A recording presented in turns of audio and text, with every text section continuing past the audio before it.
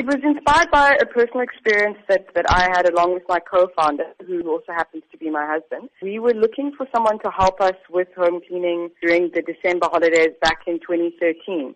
And we really struggled to get connected with someone at the time when a lot of people leave the cities, big cities, and go and visit family in the Eastern Cape, etc. And so we struggled to find someone to help us with home cleaning, used a number of methods, referrals, friends on Facebook, used classifieds, and eventually went to an agency. That experience and how difficult it was to try and find someone to help us, it just showed us that, there was a lot of inefficiency within the industry, despite the fact that South Africa, as you say, there are 1.2 million registered domestic workers in the country. So having that experience ourselves was kind of the catalyst for us to say, well, let's build something, some sort of technology where we can connect the two sides. Well, you are now among 4 other female entrepreneurs who have pioneered in technology in their respective countries to be selected to attend WEF. What exactly will be your role during the next few days? It's recognition for the work that me and the other 4 winners have done, particularly in promoting women on the continent. From my understanding, what it will involve is really just doing some press around it, meeting delegates. I think also just,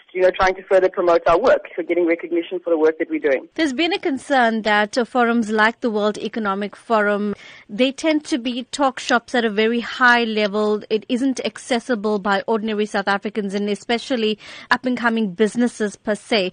Do you think that gap is being bridged, or do you think that more work needs to be done in that regard? Well, I think work like this, is an attempt to bridge that gap. So this is the second time that this competition has been run, where entrants, young women who working in technology that broadly impacts kind of the populations that they work with. It's the second time that they've run this competition. And, I think the work that we're doing is certainly not high level. We deal with we're dealing with domestic workers and bringing them onto our platform on a weekly basis. So I definitely think that there's good recognition that they need to broaden the scope of who gets impacted, and I think that this is a good first step in doing that.